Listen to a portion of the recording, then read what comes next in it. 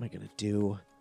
I've watched it so many times and I keep having the same feeling. I think I kind of like Spider-Man 3, but I feel like no one in the world feels the way I do. I just wish I had someone to talk to. What was that? Is someone there? Remember that part where there's that cool Sandman fight in the subway? So underrated. How about that time Peter dances down the street in his new black suit? So misunderstood. What about when Harry and Peter team up to fight Venom and save Mary Jane? So good. I kind of like Spider-Man 3. I want to talk about it too, Scott. That's why I've been looking for you. Looking? For me? Oh yeah, I know all about you. You do? Like what? Like the fact that we've recorded 245 podcasts covering every minute of Spider-Man and Spider-Man 2, so if we stop now, it just doesn't seem right to me. Wait, that you, Zach? Look, I want to talk about Spider-Man 3. You want to talk about Spider-Man 3. Together, its bad reputation doesn't stand a chance. Interested? Yeah. But where can people find us? Oh, my spider sense is tingling, if you know what I mean. And it's telling me that they should look for Spider-Man Minute Season 3 on duelinggenre.com or wherever they get their podcasts this summer.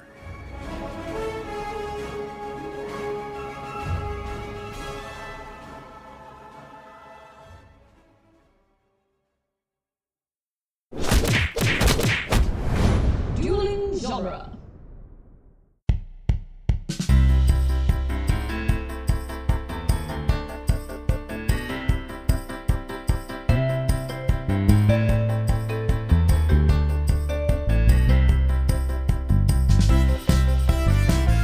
Hello, everyone, and welcome to the Protagonist Podcast, where each week we look at a great character in a great story. I'm Joseph Dorowski, and this week I'm joined by Todd Peterson to discuss Scott Free and Big Barda from the comic book Mr. Miracle. Welcome, Todd.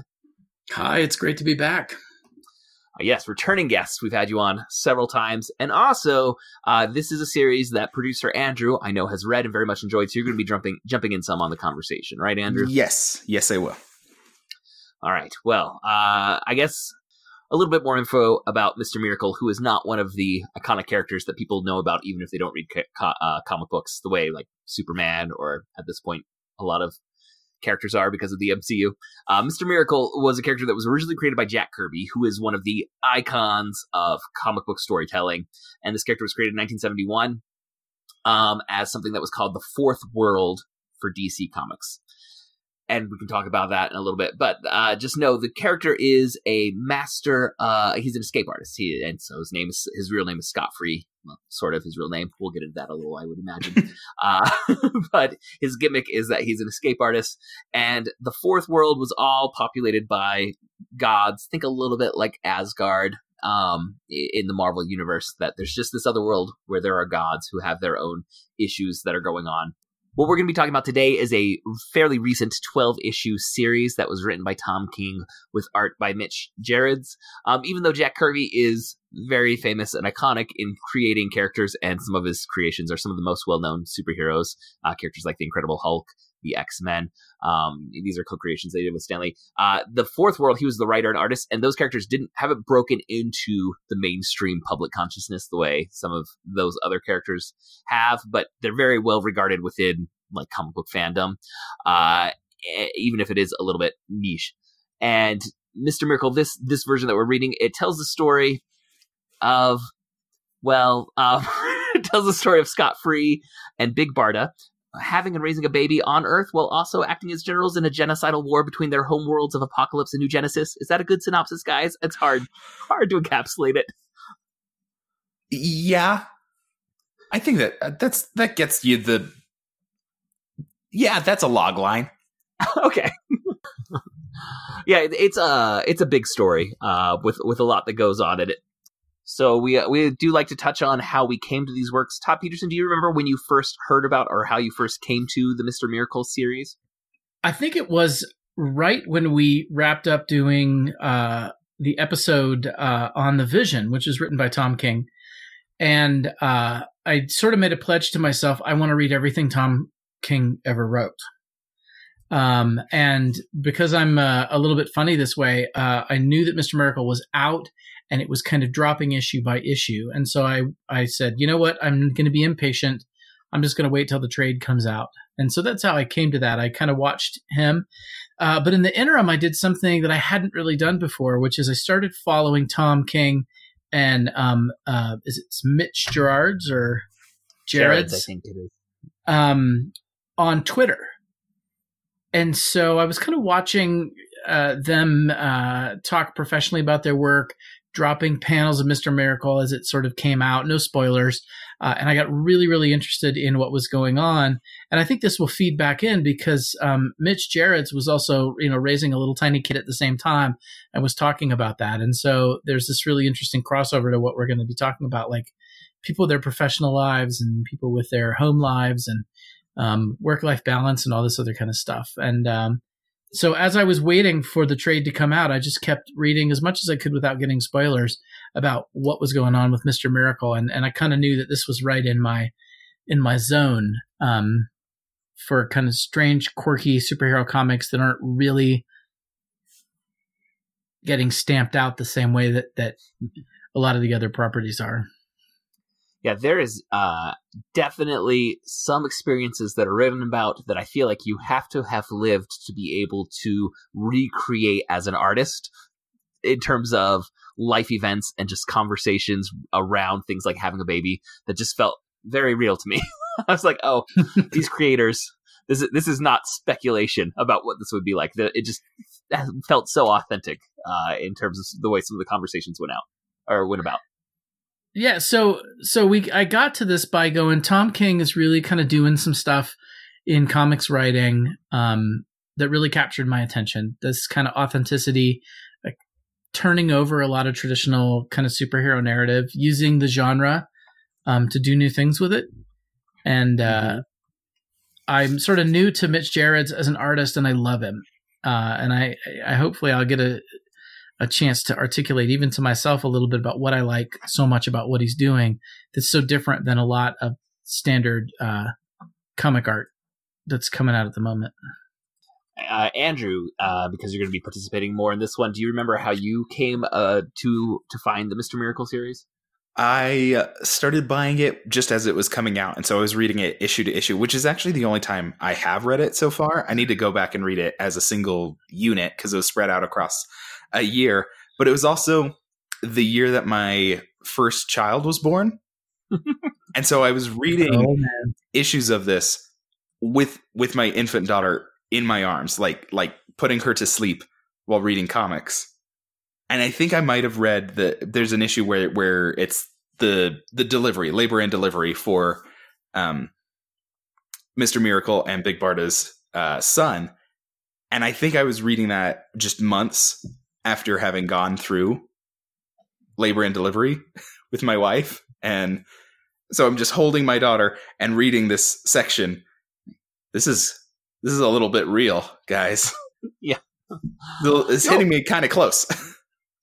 I remember vividly after the birth of my first daughter coming home and reading 2 issues of comic books in which there were newborn infants in peril and just thinking, I'm consuming this so differently than if I had read it 1 week earlier. Like it was the week after my daughter was born and I was reading these, and I knew my reaction to this art was forever changed because I had that experience of, having my first child, and I could not read that comic book the same way I could have 1 week before. Yes. And so, yeah, a lot of it was, some of the stuff was almost simultaneous with my literal experience, my real world experience. I came to this, I only actually read it this last week in preparation for this episode, but I knew about it because of a podcast I listened to called iFanboy, which does a weekly pick of the week where they recap the several comic books that have come out that week, and they do a pick of the best one at the top of each episode. And I don't know the exact number, but it felt like Mr. Miracle won 8 of the 12 issues that it was that it came out. It was their pick of the week, where they're like, we know this is redundant, but this is really good, guys. We can't help but make it the pick of the week. And so I knew that this. I mean, we've already talked about Tom King's run on Vision, and this is one of his quick follow-ups to that. And when Tom King does a 12-issue run, It's sort of like prestige TV. Oh, exactly. I think that is a good description. That's what everyone's going to talk about for a little while, for a year. It's a Game of Thrones level of engagement from comic book people. And so it's what all the critics are going to talk about. It is going to overtake, the commentary field for a little while. And I could feel like when Tom King hit with this one, it was like, Tom King's doing Fourth World? What? And like everybody leaned in. And it feels like, again, how sometimes in these prestige areas when you say, oh, look at the talent it's attracting. Mm-hmm. Yeah. So I was really, really interested in that combination because, here's a guy who stepped into Batman after Scott Snyder, did this whole amazing Sheriff of Babylon, kind of Iraq war comic with Mitch. But it's like everything this guy touches is gold. So I was really intrigued. Why hit something obscure like this? Yeah, the Fourth World, I guess jumping into the trivia, it is this side of the DC universe that came about in the 1970s after Jack Kirby left Marvel. And in one of the ways that DC lured him over was to kind of say, we're going to let you have your own sandbox. Just go do what you want as both writer and artist simultaneously. And Jack Kirby, his output is just, there's so much, and it's also good. Like he was the amount of art that he produced in his heyday as a comic book artist, it is mind-boggling. Because today, comic book artists, and I know there are differences in eras, and we expect more details and backgrounds today, and there's all sorts of reasons. But the biggest names in art will often get maybe 10 issues a year out. Does that sound about right to you, Todd? Yeah. Sorry, I leaned away and grabbed my huge Jack Kirby King of Comics book by Mark Evanier. Uh-huh. I know that one. I have it right here, actually. Just because I wanted, while you were talking about that output, I wanted to just thumb through it. I was like, I know I have it around. Isn't that awesome? It's right here because of a different project I'm working on right now. But I'm working on a Black Panther project. But because of that, I have this Jack King book right here. But this is one of the things that captured my attention is like, I knew Jack Kirby from the stuff that if you're kind of a dabbler, you would know. A lot of this sort of great Silver Age, the Fantastic Four stuff. And then I started thumbing through it. I went, what? This guy's range is huge. And again, just huge. And so much was put out too. Like the amount that he was producing on a monthly basis for Marvel, he was doing more than one comic a month, which is in the modern era unheard of. Well, he was doing like 6. Yeah, and he was doing them essentially without scripts at that point too. Yeah, they were doing the Marvel. Yeah, that was that model that Marvel was working on, and I'd just been reading about it. Where they would just go for it. Yeah, and it allows a different kind of creativity, sometimes a little too free-flowing. There are definitely some continuity hiccups that weren't caught by editors because of how free-flowing the Marvel method was. But it's just phenomenal to look at his art. And I do remember when I was first getting into comics and learning some of the history of comics, I remember seeing Jack Kirby art and feeling unimpressed. I have since repented of that. I think it's a little blockier style, and I was coming into comics in the 90s when the style had completely changed. But also, I think the printing process did not do his art favors at the time. When I've seen his raw pencils compared to the printed page from the 1960s, his pencils just look so much richer than what was able to be printed at that time for both technological and economic reasons. What the reproduction ended up looking like didn't do justice to his work. And we've said he's very well known for the Silver Age. Also worth noting, he goes all the way back to the Golden Age, and is a co-creator of Captain America in the Golden Age. So he had a very long career. This period in the 70s, DC kind of said, "Come back, come over here, and you can do whatever you want." And he ended up creating this section called the Fourth World, which for him was a deliberate effort to make kind of a self-contained story that could be reproduced in a single volume. Even though it was going to be printed out in these monthly comics, he had this vision of kind of like what for film audiences know now as the MCU, where like you're going to get chapters of this larger story and all these different comics that are getting produced, but then they will read as one giant story, and that would be his fourth world, is what it was called. And it's crazy big ideas. There are terms like the anti-life equation, and you just kind of go with it. You just kind of have to say, all right, I'm strapping in and going with these weird ideas that aren't going to be very grounded in our reality at all, but are so intriguing. You as an audience is kind of like, well, I'm here. Let's see what this is, what this is going to be. Just really broad strokes of creativity.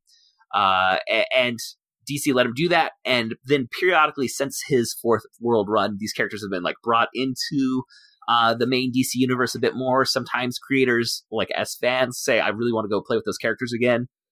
Particularly the Big Bad from the fourth world, who I believe is pronounced Darkseid. I remember long debates as to whether this was Right. Darkseid or Darkseid, because it's spelled Darkseid.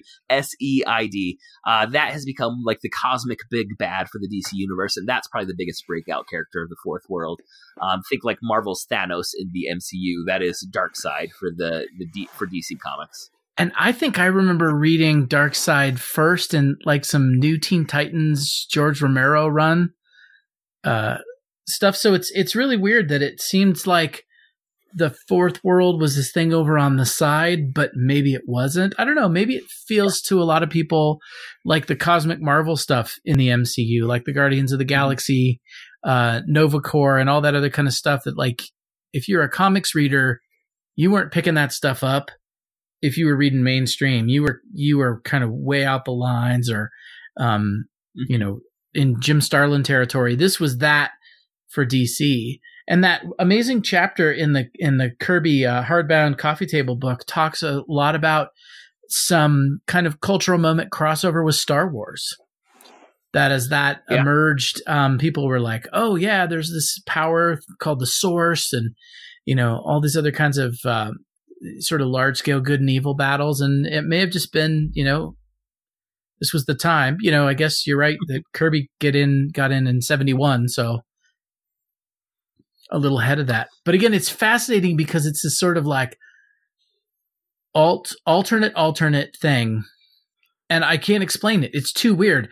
It was always too weird for me when I was a kid. Yeah. To me, okay, this is a personal story that it feels a little bit like when I sometimes have conversations with my 4-year-old. My 4-year-old, he has a very creative mind, and he has these giant big eyes. And there was one day where I was picking him up from preschool, and he walked up to me, and he looked at me with these giant big eyes, and he held out a leaf, and he said, "This is a map to outer space. Don't lose it. We need it later." Right. And then he gave me the leaf. And it's that kind of like, okay, I'm in. Like, I don't understand this. It's not grounded in my reality, but I'm in. That's what I feel like you need that kind of like level of, I'm just going to go along for the ride to really engage with the fourth world stuff in my mind. So this may help us sort of ease into the story, but one of the things that really attracted me about Mr. Miracle, because comics were doing this kind of high operatic anti-hero thing. So in that comics transition where they were kind of moving away from being greasy kid stuff to being, I don't know, deeper or whatever. I thought you were going to call it greasy adult stuff. Greasy adult stuff. There's a certain kind of thing that happened as comics kind of went adult. And what happened in comic book movies is this really kind of, I don't know, even the right term for it, but it's like super operatic intensity, that I thought this was pretty interesting in the beginning, but then I started really liking more wacky stuff, not necessarily uncomplicated, but where I felt like the narratives were playing and doing what comics could do. And that's what this fourth world stuff is. It's like, no, comics is about whatever. It's not necessarily about verisimilitude or any of those other kinds of stuff. And so anything that my attention is starting to be captured by things that would be like, no, wait, this is comics. So a person is supposed to skate around on energy discs. That's how you're supposed to do this. They are supposed to ride weird vehicles that look like they're shaped, out of copper tubing. That's what's supposed to be happening. And I see that as an antidote, really. And this is not to throw anybody under the bus, but kind of like the Zack Snyder film, which is a certain kind of take on superhero. Mr. Miracle is way different than that. It's so different. Yeah, it's a very different tone from the beginning. And I think the audience needs to go in with a different mindset to be able to really engage with it. Just like to briefly explain some of the ideas that exist for the fourth world. There's the planet of Apocalypse, which is the bad planet ruled by Darkseid, and then there's the planet of New Genesis, which is ruled by the High Father, which is more heavenly and one's more hellish. But then the High Father and Darkseid trade sons as, I'm not sure, a peace offering. It was supposed to be a peace treaty. Yeah, so Orion, we cannot attack each other's planets because we will each be raising one of each other's sons. So Orion was Darkseid's son, and he's going to be raised on New Genesis, and Scott-Free, or Mr. Miracle, is the High Father's son, and he's going to be raised on Apocalypse. And Scott-Free is raised in what is called the Pits by Granny Goodness, who is really evil. And then there's also these kind of computer things called mother boxes, which in this version of Mr. Miracle, they get used a lot like our iPhones, which is kind of a catch-all technology. But they can also do they can do transportation portals. Through boom tubes is what those are called. They make a boom sound every time they open, but there are some limitations to the boom tubes. So there's just, like you said, kind of grand operatic ideas in this strange superhero-ish, mythology-ish, sci-fi-ish setting, right? And it's a lot of fun. I haven't gone back and read Jack Kirby's original Fourth World stuff. I know DC put out an omnibus collecting it, and it's one that is on my to get to list. And I want to point out for this particular series, they're taking all of that fantasy, sci-fi, superhero, space opera stuff, and they're also throwing in a lot of domestic stuff. Mm-hmm. Like, can we remodel our apartment? We need to pick up a vegetable tray for this meeting. Things like that. Yeah. All right. Well, before we get into the full summary of these 12 issues, we would like to thank you, listeners, for downloading this episode. And we especially want to thank those of you who support us on Patreon. If you would like to support us financially, we invite you to go to patreon.com/protagonist and support our show with at least $1 per month. All supporters on Patreon at any level receive access to our special quick casts, which are shorter episodes in which we break down newly released films and trailers or books or TV shows that we've been watching. We also give monthly updates on our fantasy box office. All patrons who support us with $5 per month or more also get to choose a topic for us to discuss. All right. Are you guys ready for my attempt at summarizing these 12 issues succinctly? This is what I've been waiting for. Okay. Issue number 1, and I'm just going to make a note here at the top. There is some playfulness or some aspects of the comic book form that I can't really recreate in a verbal summary. So, for example, there are a lot of 9-panel grid pages, which is just, there's 9 panels, rows of 3, 3, 3, 3. And often one or more of those are completely blacked out with just white text that says Darkseid is, period. And I'm not going to list every one of those that happens. Just know that sort of thing has happened. Or also throughout the entire series, there are panels that look like an old-timey tube television that's getting a bad signal, where all your lines are a little wavy across the center. I'm not going to list those when they happen. Just know that periodically black panels are happening or waviness is happening on certain panels. And it seems like it might be important to something deeper about this story that we probably won't be able to get into. Yes, I agree with that summation of some of these ideas. Okay, we open up on Scott-Free, who is lying on a bathroom floor, and he has cut his wrists with razor blades. His wife, Big Barda, who, I just want to say, she's named Big Barda. She's just tall, and she's bigger than Scott, and somehow she has the name Big Barda. We just go with it. Big Barda gets Scott-Free to the hospital. Then later on, Orion, who is one of the new gods, arrives in their LA condo, and he orders Scott to stand. Scott has bandages on his wrist, and Scott stands up, and then Orion decks him. Orion is the son of Darkseid, but was raised by the High Father on the on New Genesis. Scott Free is the son of the High Father, but was raised in the pits on the hellish apocalypse. Barda interrupts Orion, beating up Scott Free, and then Orion leaves. And we see Scott now dressed in his Mr. Miracle costume, which is a very gaudy superhero costume, like very bright reds and yellows and greens going on. And he is on a late night talk show because on Earth, he is a celebrity escape artist. And when he's on the talk show, he talks about his suicide attempt as just his effort to escape death.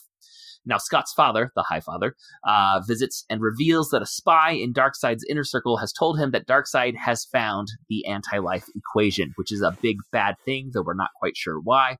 Later, Scott gets a message from Orion saying that the High Father is dead. And Orion is preparing an army on New Genesis, and they need Scott and Big Barda to come home and be generals in the upcoming war with Apocalypse. So Scott and Big Barda take a boom tube to New Genesis. Issue number 2. Scott and Barda are fighting off lots of parademons and then trying to figure out how to wash the blood off of themselves in a shower that they've never used before. This reminded me of every time I'm in a hotel and trying to figure out which way I need to turn, what to get hot water to come out without killing myself. Or do you have to pull things? Or now Orion, who is now carrying the title of the High Father, orders Scott and Barda to go find and kill Granny Goodness, the evil woman who raised them on Apocalypse. They find Granny, and she says that she was the spy leaking information to the High Father, and she reminds Scott Free of the prophecy that only Darkseid's son can kill him. And Scott says, well, that's Orion. And Granny says, is he really Darkseid's son, or are you, Scott? And just then, Barda kills Granny Goodness. Issue number 3. Scott is back on Earth, on leave from the war. One of the new gods, named Forager, visits and says that the troops are more loyal to Scott than to Orion. Light Ray, who is Orion's right-hand man, shows up and kills Forager, and Scott is ordered to go see Orion. And when Scott goes to see Orion, Orion beats him up. For superhero, Mr. Miracle spends a lot of his time getting beat up in these 12 issues. Issue number 4. Scott is recuperating from having been beaten by Orion. And he's back on Earth, and Barda is taking care of him, and she hears a boom tube, and it's Light Ray who has come to tell them that Scott has been declared an agent of Darkseid by Orion. Big Barda is very fed up with all this, and she beats Light Ray up. Light Ray, after he's been beaten, he says they can choose the location of Scott's trial, and Barda says here, like in their condo in LA on Earth. So on the appointed day, Scott and Barda grab a veggie tray because they're going to have guests from New Genesis. And then Orion and some of the other new gods come, and Orion is going to be judge and jury. Orion grills Scott with lots of yes or no questions that are designed to make him look guilty. The interrogation is interrupted by an Amazon package delivery. And then Orion finds Scott guilty of his crimes. Scott is ordered to come to New Genesis in 3 days for his execution. Issue number 5. Scott gets his hands pressed into a cement on the Hollywood Walk of Fame, and a fast-talking manager named Funky Flashman tries to spin Scott's death sentence into a positive thing for their publicity. So we could work with a death sentence, guys. We can still keep you popular here on Earth. Scott and Barda enjoy an evening together as consenting husband and wife, and then they visit the grave of a dead new god named Oberon. While they're stuck in LA traffic, Scott and Barda debate if they have a song that is, their song. And Barda points out that they met in hell pits, and the moans of the damned were all around them. So Scott asks the mother box if it can play the moans of the damned, and it does. And then Scott and Barda smile at each other and laugh together. Such a weird romance right there. They go to a restaurant to order Scott's favorite sandwich in all of the worlds, and then they go to a carnival, and then they sit on a beach together, and they debate Descartes and Kant. I'm serious, that is the end of that issue. It's a long debate. Issue number 6. Barda and Scott return to New Genesis, and they are going to fight/sneak their way to the throne room by defeating every guard and getting past every trap that exists. The entire issue is them going through these battles and jumping through these traps while having a conversation of Barda saying she wants to remodel the condo and get an extra room, and they're debating whether they have enough space in the kitchen to do this kind of remodel that she's describing, and what are they going to do if they lose a closet with all their stuff. And then Barda says, we need to do this because I'm pregnant. And this is right before they get into the throne room. Then they break into the throne room, and Orion is already dead. Scott sees Darkseid and asks what he did, and Darkseid just says, Darkseid does not do. Then there's that black panel with the white text saying Darkseid is. And then Darkseid disappears. Issue number 7. We jump ahead. Because now, in the last issue, we found out Barda was pregnant. This issue is about the delivery of that baby. However, Scott cannot figure out the parking situation at the hospital, and I just want to say that struggle is real.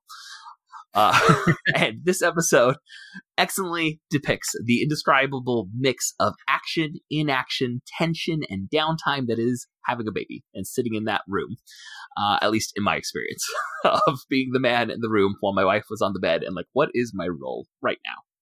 I felt Scott's uncertainty was a very accurate depiction of that process. Some of Barda's sisters, who are evil furies, they come to the hospital because they're excited that Barda is having a baby. And it's treated as though like this is just a truce. Like, obviously, we're not going to do anything. You're in the hospital. Barda's having a baby.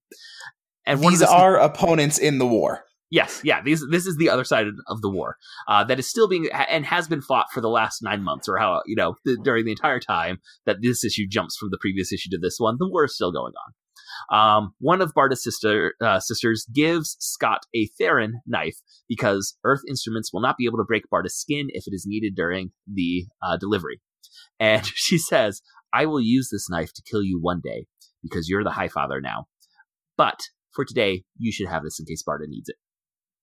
The machine registering the baby's heartbeat stops detecting the heartbeat, and Scott runs out, and the nurse comes in and says, "You just need to roll on your side, and we're going to reposition this," and they hear the beeping again, and there's lots of relief. Again, that to me speaks of someone who has been in this position.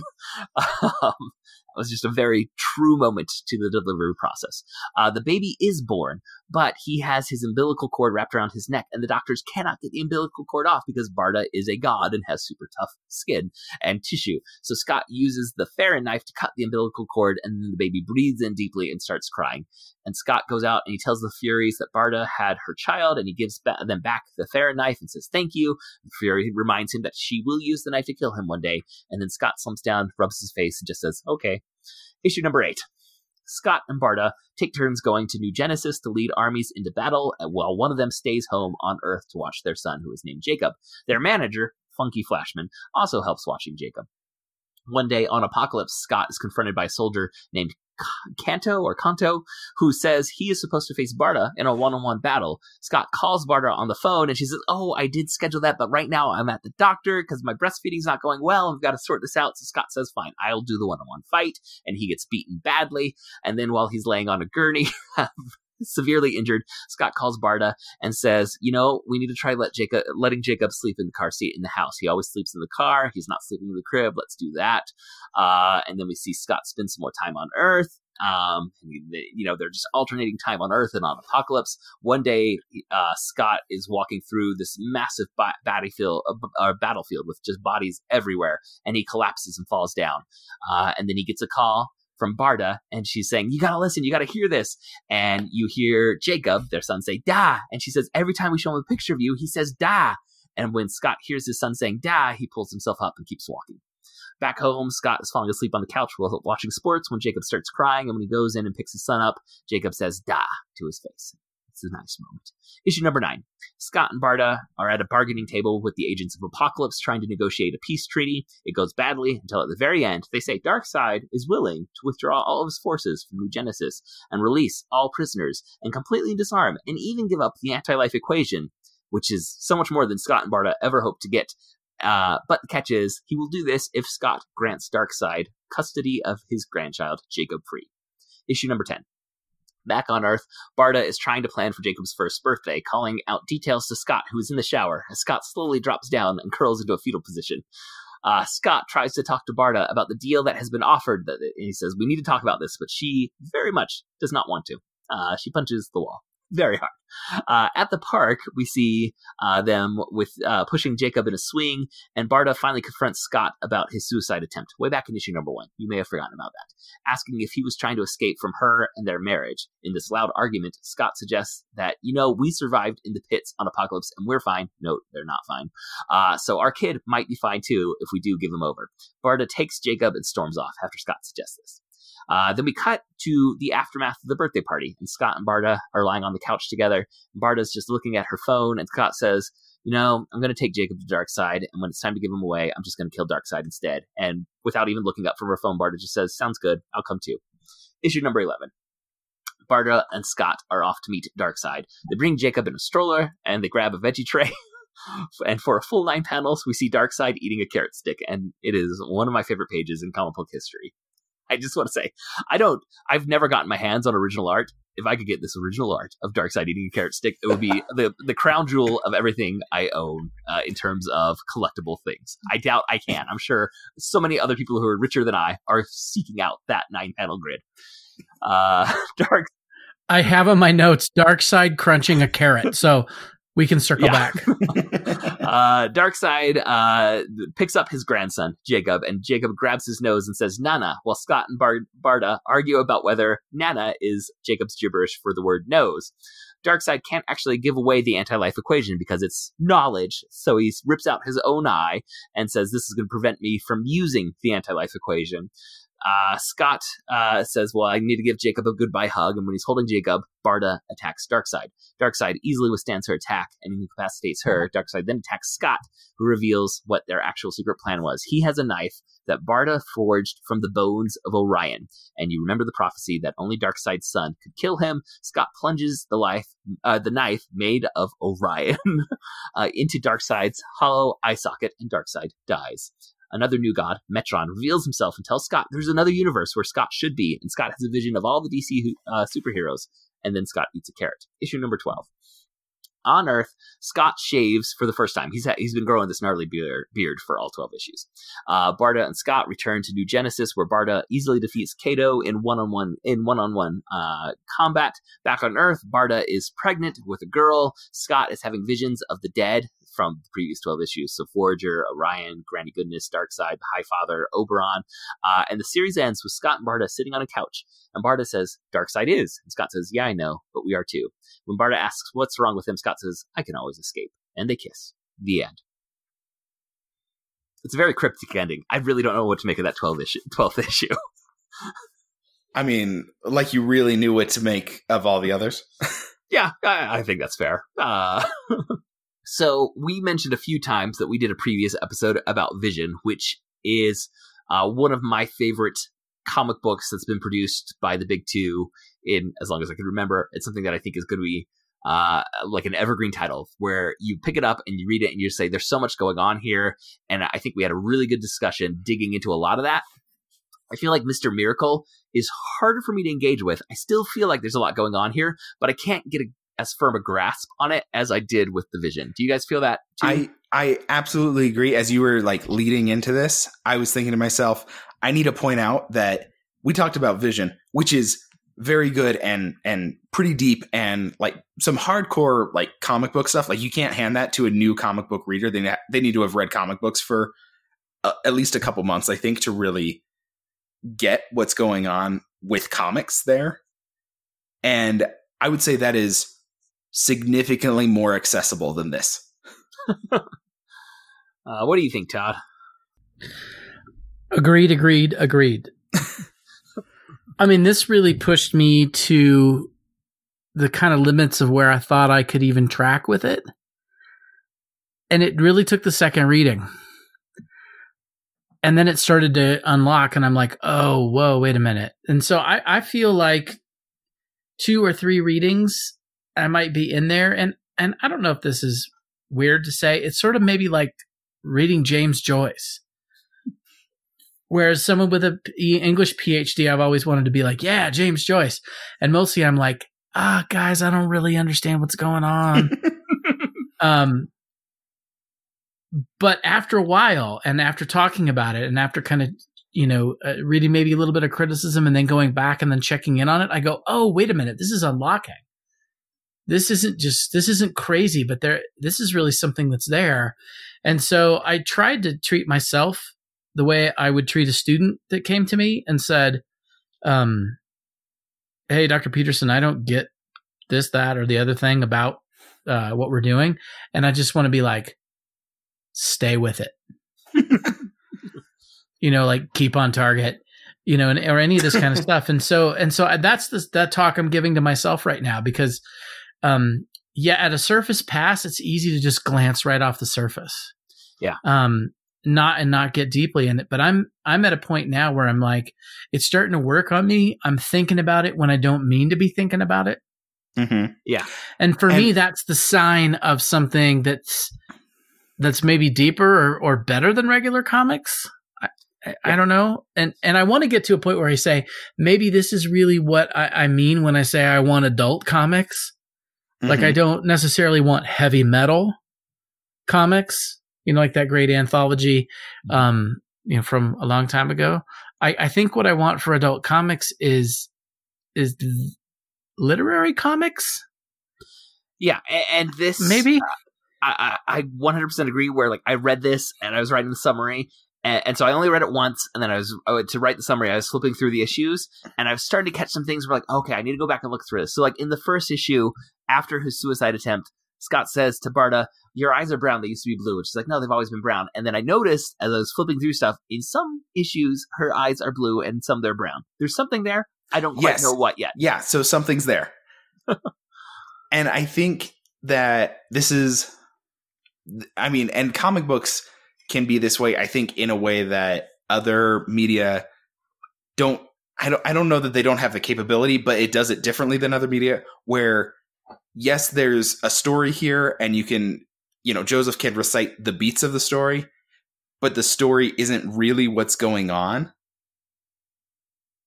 Like what you're reading is not necessarily what it's really about. And I'm not because I think this has definitely got more to do with parenthood than it does about the war on apocalypse. Oh, definitely. Yeah. And things like that. Stuff that stands out so much more.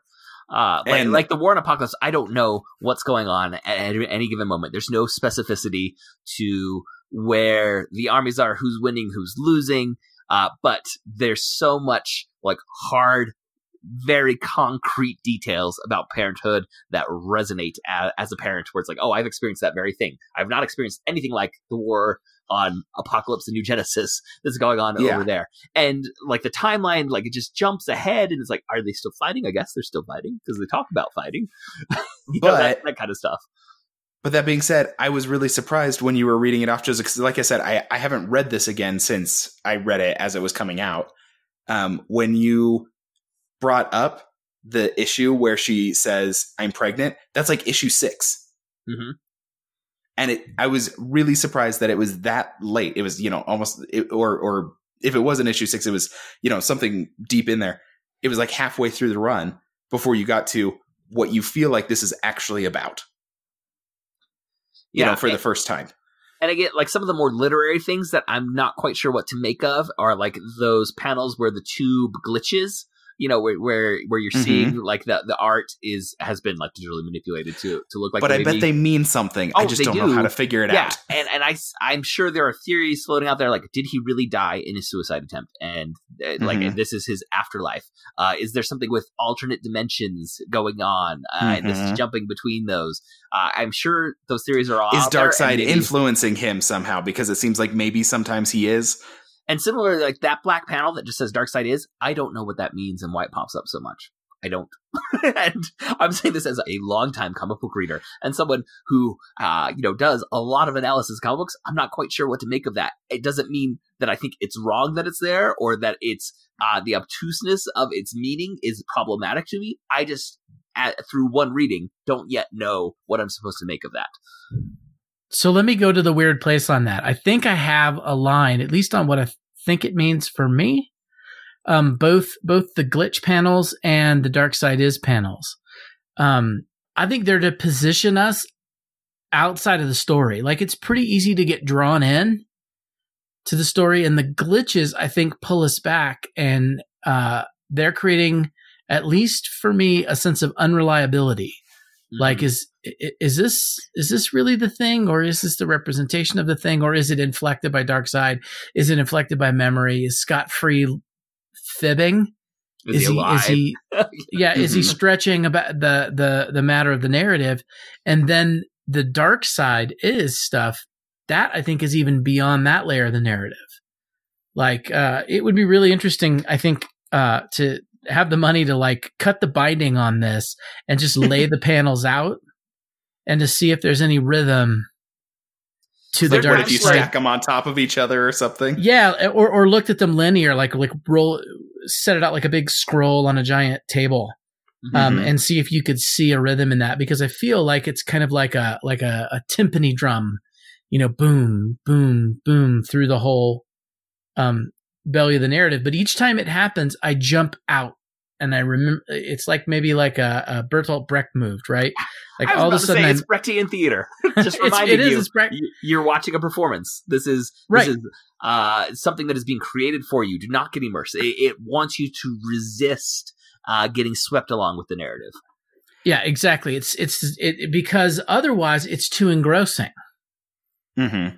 And I get pulled back in on the emotional level. And I'm supposed to back off and think about that. At least that's what happened to me every time there was a glitch.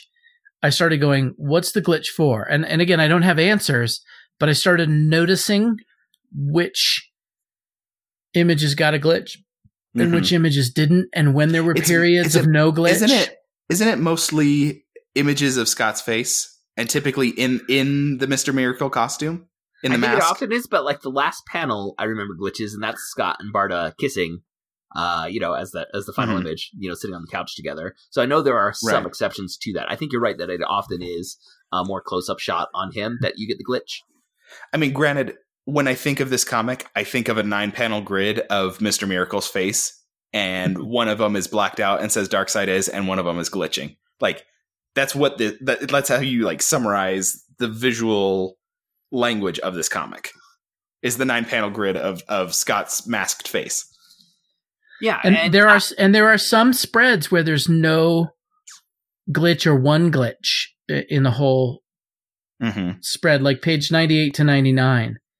There's one. There are also some where there are multiple glitches, like back to back to back, right? Like I think in some of the ones where you see him like doing his performance as escape artist on Earth, a lot of those ones are glitched over. Yeah, and so there's definitely something there, but it's hard to figure out like what exactly it is. But I think fundamentally, Todd, you're right that at the most basic, it's really helpful to be a reminder that, like, by the way, guys, this story is not the point. You reading it is more of a point than the narrative. Well, and also saying, hey, don't get swept along. Step back and think about it. And even if we can't come up with the concise make sure you think. What, make sure you think. Yeah, what it is we're supposed to think, or what the correct interpretation of these things are. That move within the narrative serves that purpose in and of itself, to just prevent you from being swept along. It forces you to be a resisting reader because you want to understand why this is going on. And I think all of us, like, we have the feeling like if I re-engage with this again, I'm going to get something more and deeper, and I'm going to make connections that I haven't been able to make yet. There's more here to be got. So one of the things I talk to students a lot about when they come to me with these questions about whatever we're reading, I go, assume it's not a mistake. Because that's what they'll come, like, here's this weird thing. And I'm like, no. And I've done this a lot. I teach a class in screen aesthetics. Basically sort of how might we read television, film, etc., because it's so fundamentally different than the rest of literature. And they'll notice something that's odd or anomalous and think something's wrong. And I go, no, you have to go back and reframe that. You got to go trust them. That this stuff doesn't happen in here by accident, especially not when it's repeated. So you may not get an answer for this right away, but assume that it's something, and it's your job to figure out what that thing is. And I tell them too, if it's a really good artist, they're never going to tell you. Or if they tell you, they're going to maybe lie about it. Because this is your work. You're supposed to be figuring this out. Yeah, so when I said at the end, like that issue 12, I said it's a very cryptic ending. That ambiguity is not an accident. They didn't want to wrap this up with a bow and say, here's the key to every mystery. And I think there can be a frustration for readers that want, or maybe had the expectation set up for them that the story was going to be wrapped up. I think sometimes when, like finales of TV shows like Lost happen and everyone's like, oh, it didn't do what I wanted. Not that like I had the story in my head, but like I wanted resolution. I think if they've been set up because of the genre that it's operating in or the way that it's being presented to them to expect that kind of wrap up, I think that resistant reaction is valid, actually. Like, I understand it, even if I don't always share it. Like, I love the finale of Lost, and it doesn't bother me. But I think this comic does a good job the whole way through saying, you're not going to get everything wrapped up for you guys. So when I got to the end of the 12th issue, I'm like, oh, that didn't really explain what the squiggle, the glitch was, or the Dark Side Is panels were. But I also really wasn't expecting it to tell me, as the big finale. And it's such a great final panel. It says, the Mr. Miracle series will not be continued. Its new and thrilling successor will soon be on sale. Look for it. But it doesn't tell you what that is. And I'm like, yeah. Right. So go read something else. It seems to be the message.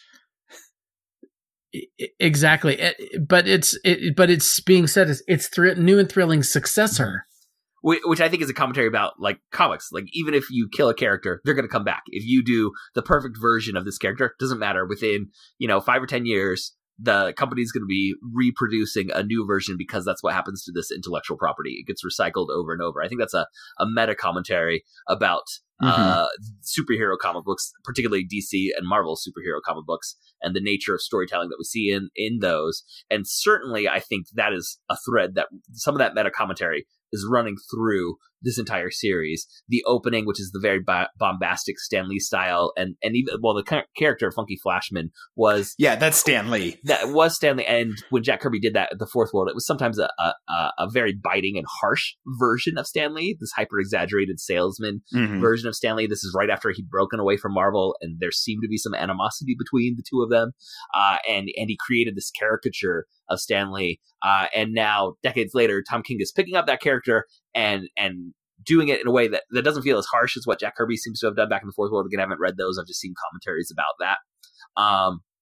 But I think he's using it as part of making us, again, like, hyper aware of the nature of the superhero comic that we're reading. We're going to have this voiceover at the beginning that is the sales pitch, and at the end it's like teasing you of what's coming next with this very bombastic language, lots of adjectives, and something that doesn't say this is a representation of real life. In any way, you could never imagine that you're reading a representation of real life when you're reading the Mr. Miracle series. And can we, like, I feel like there's something there to the Funky Flash character. Like, that is an element that is maybe, I don't know. It's something to question about this series. Like, is he really there? Is a question I feel like asking a lot of the time.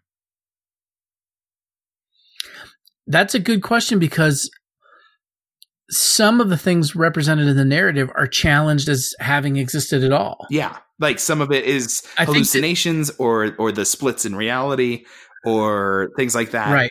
Or and even, I know the character exists to them, but I don't know if he is, like, is he actually babysitting or what's going on? Well, and even the... I think that there must be some mind slip, because Barda even says, I think it's Scott has had a conversation with Oberon, like a kind of a Force Ghost appearance. And Barda's like, he's not around. And Scott, and doesn't he say, I know. And I'm trying to... Yeah. Yeah. And it's like, okay, is Funky Flash there for Scott, and he's not there for anyone else? I think Barda talks about him, I'm pretty sure, and talks about him watching. But does she talk to him? But she talks about him watching Jacob at a certain point, I think, if I'm remembering right. Which, I mean, as a parent, and the kind of parent we see her to be, I don't think she'd be talking about that if it was just this hallucination. But talking about, like, the things that are there and aren't, one that was really interesting to me is that big double page splash page when Metron says there's another world, and we see, like, the whole Justice League and all the DC superheroes.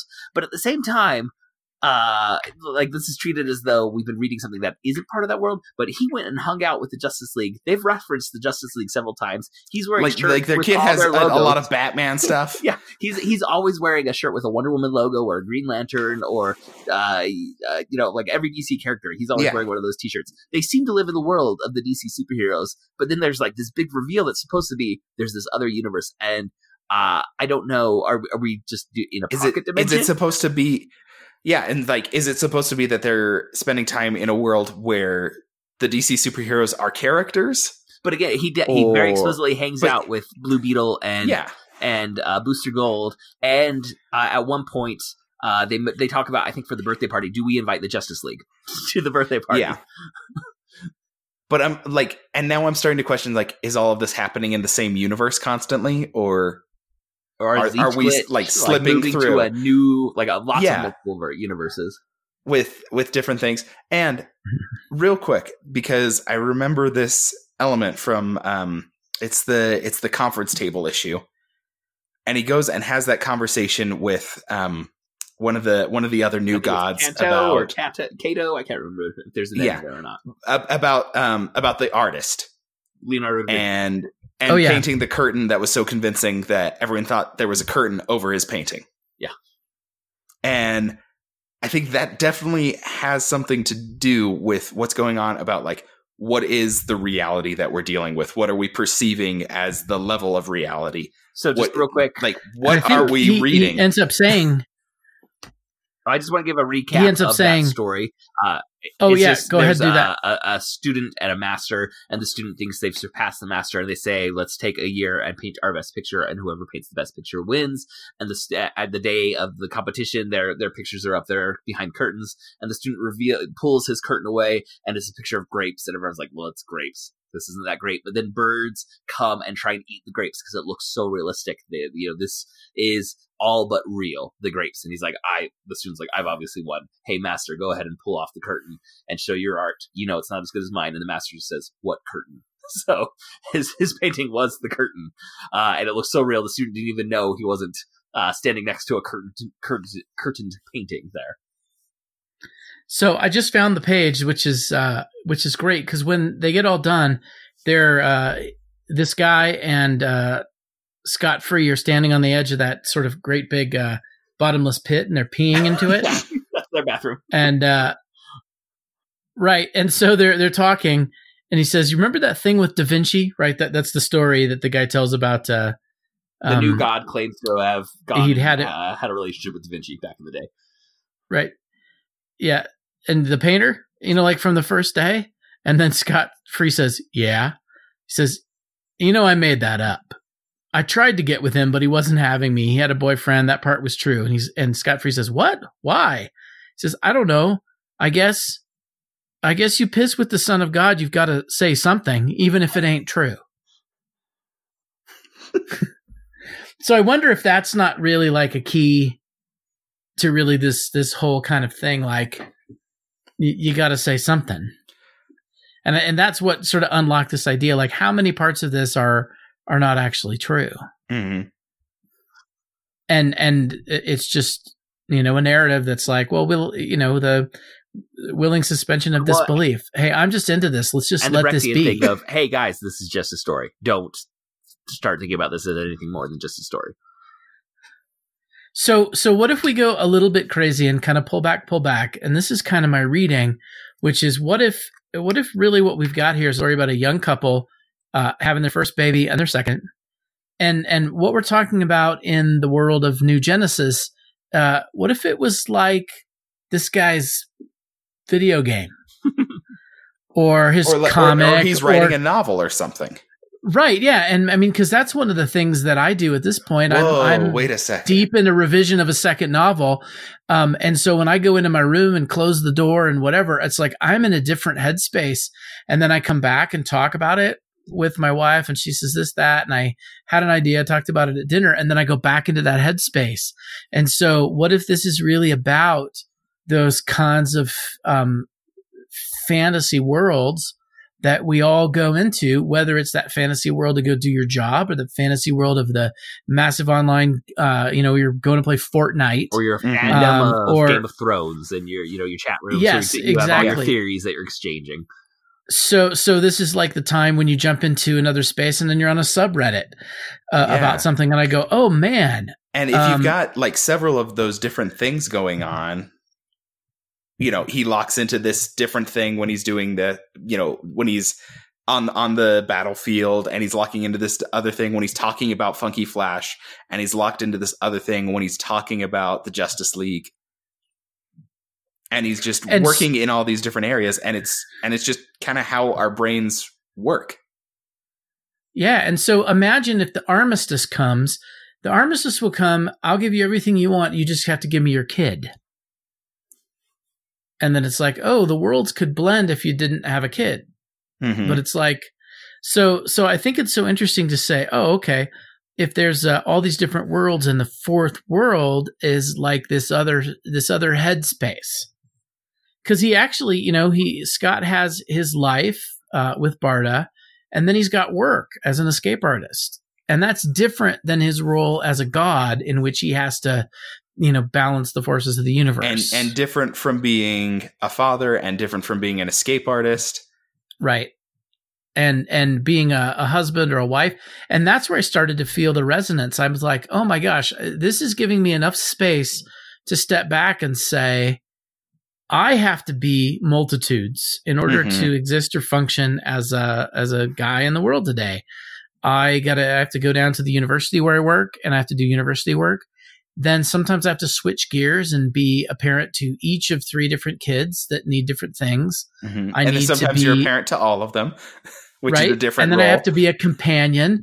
And then because of, I oftentimes joke, because of some of my life choices, then I have a role in my congregation as well, where I have to kind of switch and be that thing. And so what if this isn't just really a sort of complex and wonderful narrative about the kinds of ways we have to switch roles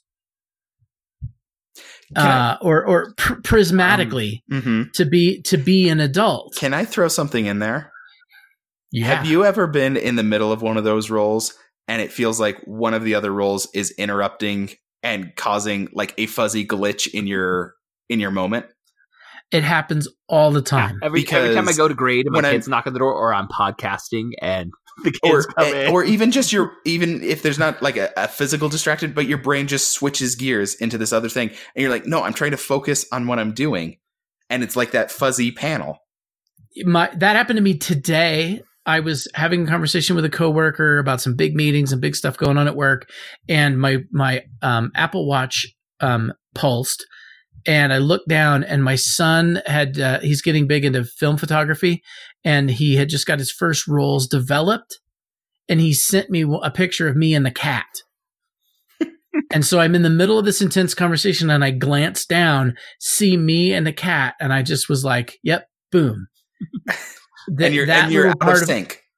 And I'm out of sync. And I think maybe I feel so satisfied that we've cracked the code on the glitches. Well, I want to read it again with this kind of reading. I want to say one more thing about this.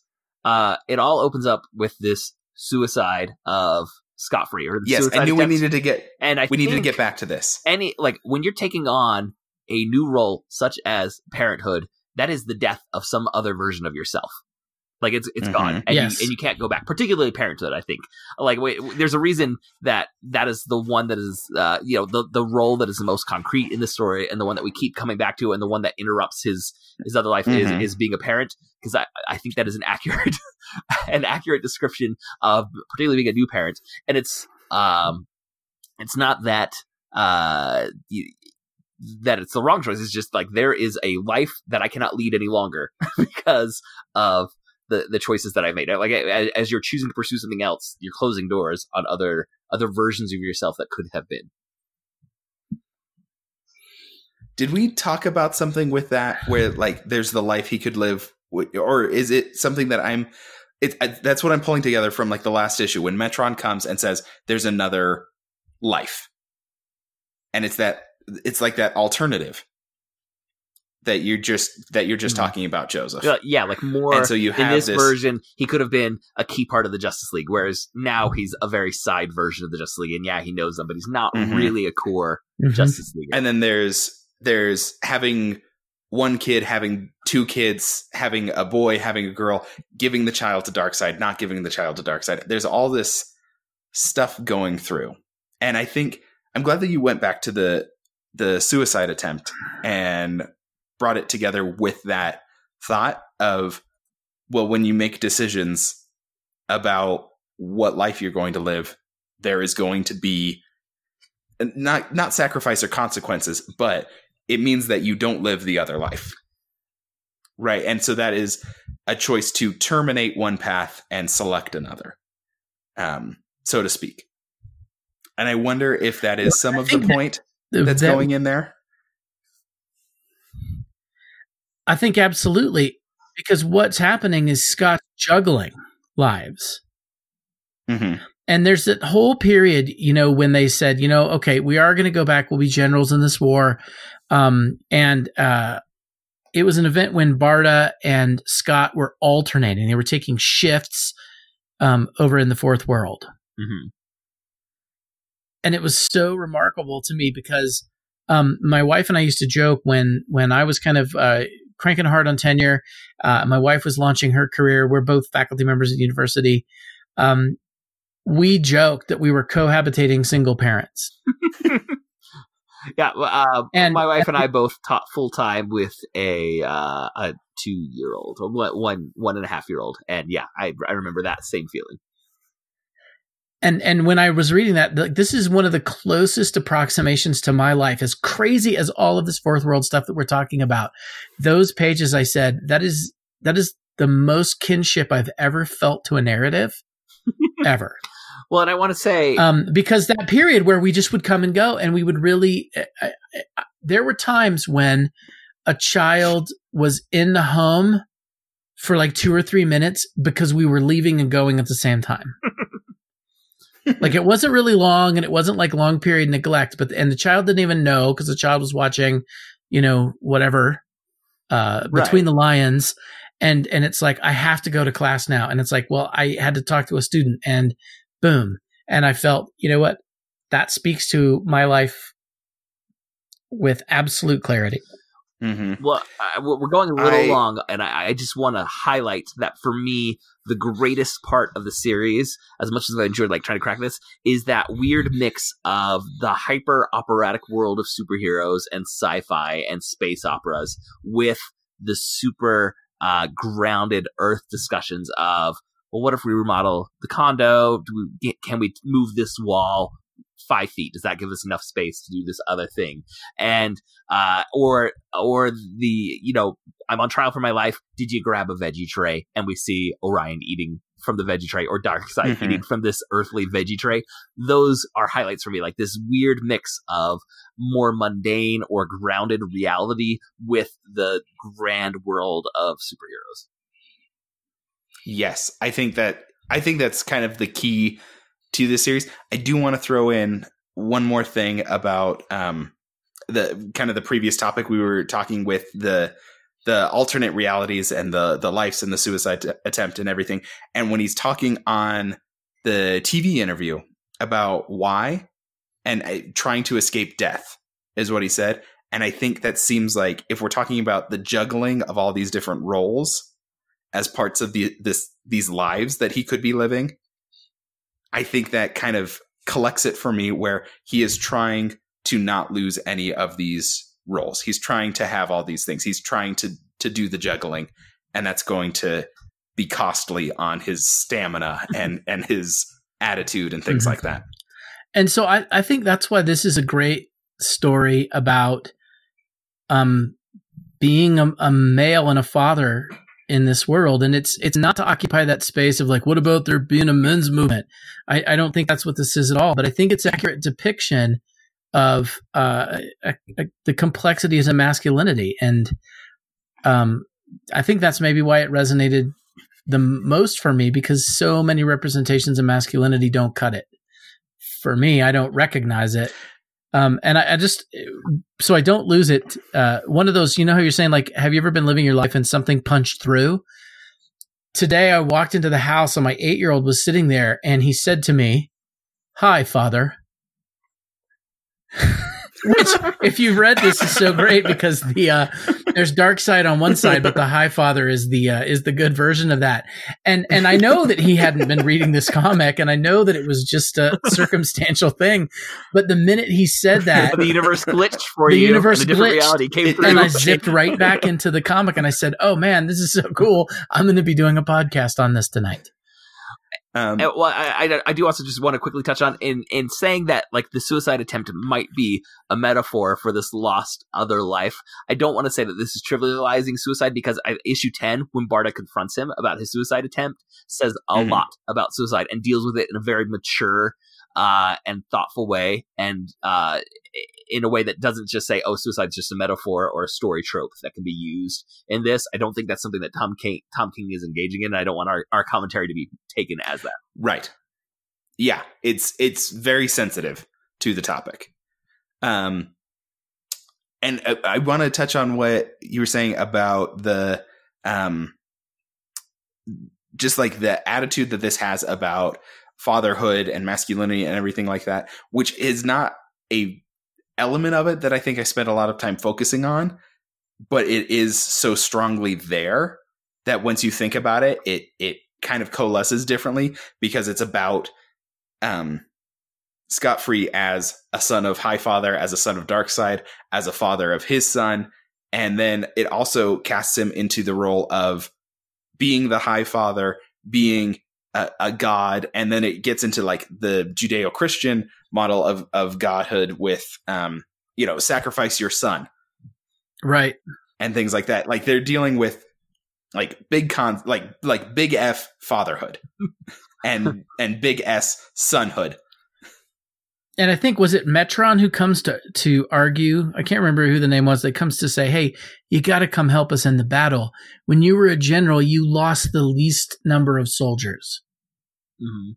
And so again, it's not because he's the toughest. It's because he's the caringest, kindest. Right. And I think there's an interesting contrast that we see with Scott Free and Big Barda. Big Barda is a better hero than Scott Free in terms of skill level. Like he loses multiple fights that she easily wins when she decides to engage. Right? And she seems less conflicted about like doing the heroic thing, all those things. Yeah.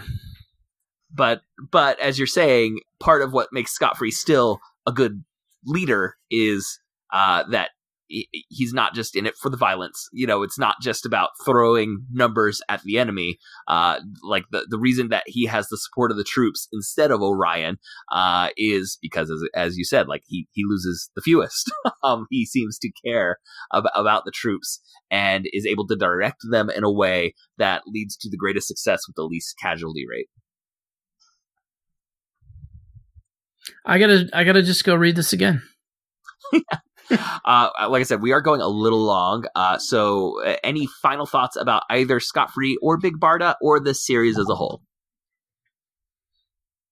I want to try to figure out how to get the Darkseid eating a carrot panel up on my wall in my office. It is really fantastic. What about you, Andrew? Any final thoughts? I think we've nailed everything down pretty well. I know we didn't talk about the characteristics of the characters. I don't think that's an indication that they're weak or less significant to the story or less fleshed out or anything like that. We could have gone on and done, 10 attributes of each of the characters and things like that. They're just kind of like, they're so critically part of it, but also, as we said, the story and the characters isn't necessarily the point of this story and these characters. It's how it's being told, how it's playing with the comic book medium, some of the meta commentary, both on comic books and then also on fatherhood or parenthood, on interpersonal relationships of husband and wife. All of that is. But again, not to say that they didn't tell a good story and didn't have good characters. Because they really did. Yeah, but I think like you can imagine different versions of the story where you say, okay, there's an epic war between two worlds that is genocidal, and this is about the generals, and you get a very different story than what this one is. Like that war for me is the secondary plot line, which would be the primary plot line in most stories that want to go action oriented.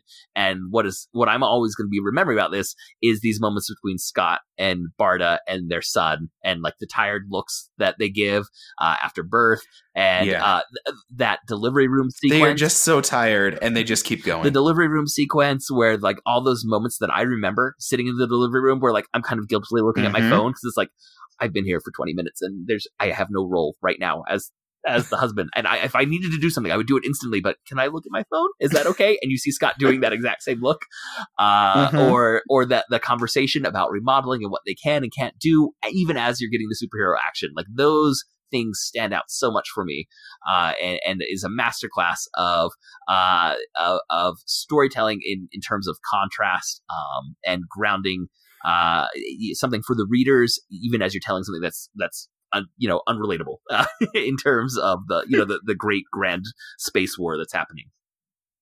And I have never cared about Scott Free or Big Barda, and I do now. So that is a nice magic trick that's been pulled by Tom King and Mitch Jarrett. Like I knew they existed as characters, but I could not have told you much about them, and now I really do care about them and their children. And I don't know if DC is going to pretend this story never happened, or if we're going to get future stories with them and their children, or what the plans are at all. I could see DC just saying, "Well, that was just a side story. We're not, here's your 12-issue run as a collected edition, and that's all you're going to get with Mr. Miracle." But I could also see them, in a year, you find out that, hey, Big Barda is joining the Justice League, and there's a running subplot about her like calling home and talking to Scott about their kids. I could see that happening too. Mm-hmm. That'd be so amazing. All right. Well, thank you, Todd, for joining us. You mentioned that you were working on revising your second novel. Do you want to pitch your first novel that is currently available for our listeners to purchase if they're interested? Well, don't mind if I do, I guess. It was a mosaic novel, I guess is what we started calling it. A series of interconnected stories that told one larger story across a whole arc that revealed itself incrementally as you read across it. And it's called It Needs to Look Like We Tried. It was just a kind of attempt to analyze what happens when Plan A falls apart and you have to kind of move to Plan B or C or D or beyond that sometimes for some of these characters. And it's been out for just a little over a year now, and it's been really pretty wonderful. It's with Counterpoint Press, and you can buy it where all fine books are sold, but you'd be better off if you went to a local bookseller. Oh, that's a great pitch there at the end. And again, that was called It Needs to Look Like We Tried, which is one of my favorite book titles ever. So props on that. Thank you. All right, that is going to wrap up this episode. Thank you, listeners, for joining us. For show notes and links to all the other great Dueling Genre shows, you can go to duelinggenre.com. Also, please subscribe to the Protagonist Podcast in your podcast app of choice, and please leave us a review. That really helps us out. We would like to thank Nick English, who designed our logo, and Scott Tofty, who composed our theme music. If you enjoyed this episode, you might want to go check out episode number 41, when we had Todd Peterson on to talk about Batman in the Court of Owls storyline, or episode number 151, when we talked about the Vision comic book series. And you can reach us by emailing feedback at protagonistpodcast.com, or you can follow us on Twitter. We're at protagonistpod or at Jadorowski. Our producer Andrew is at DizMinute. Todd Peterson, do you have a Twitter handle? It's just at Todd Peterson, and Peterson is SEN. All right. Or listeners, you can go jump onto our Facebook fan page at facebook.com/protagonistpodcast to talk about this episode or any previous episode. Thank you again for listening, and we'll be back next week to discuss another great character in a great story. So long.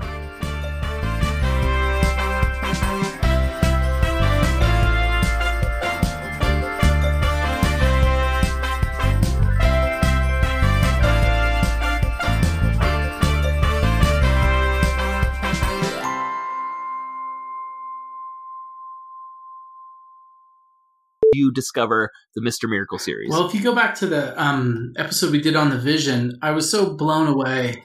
Hold on a second, Todd. It's a little more. We're getting an echo that wasn't there just a few minutes ago. So weird.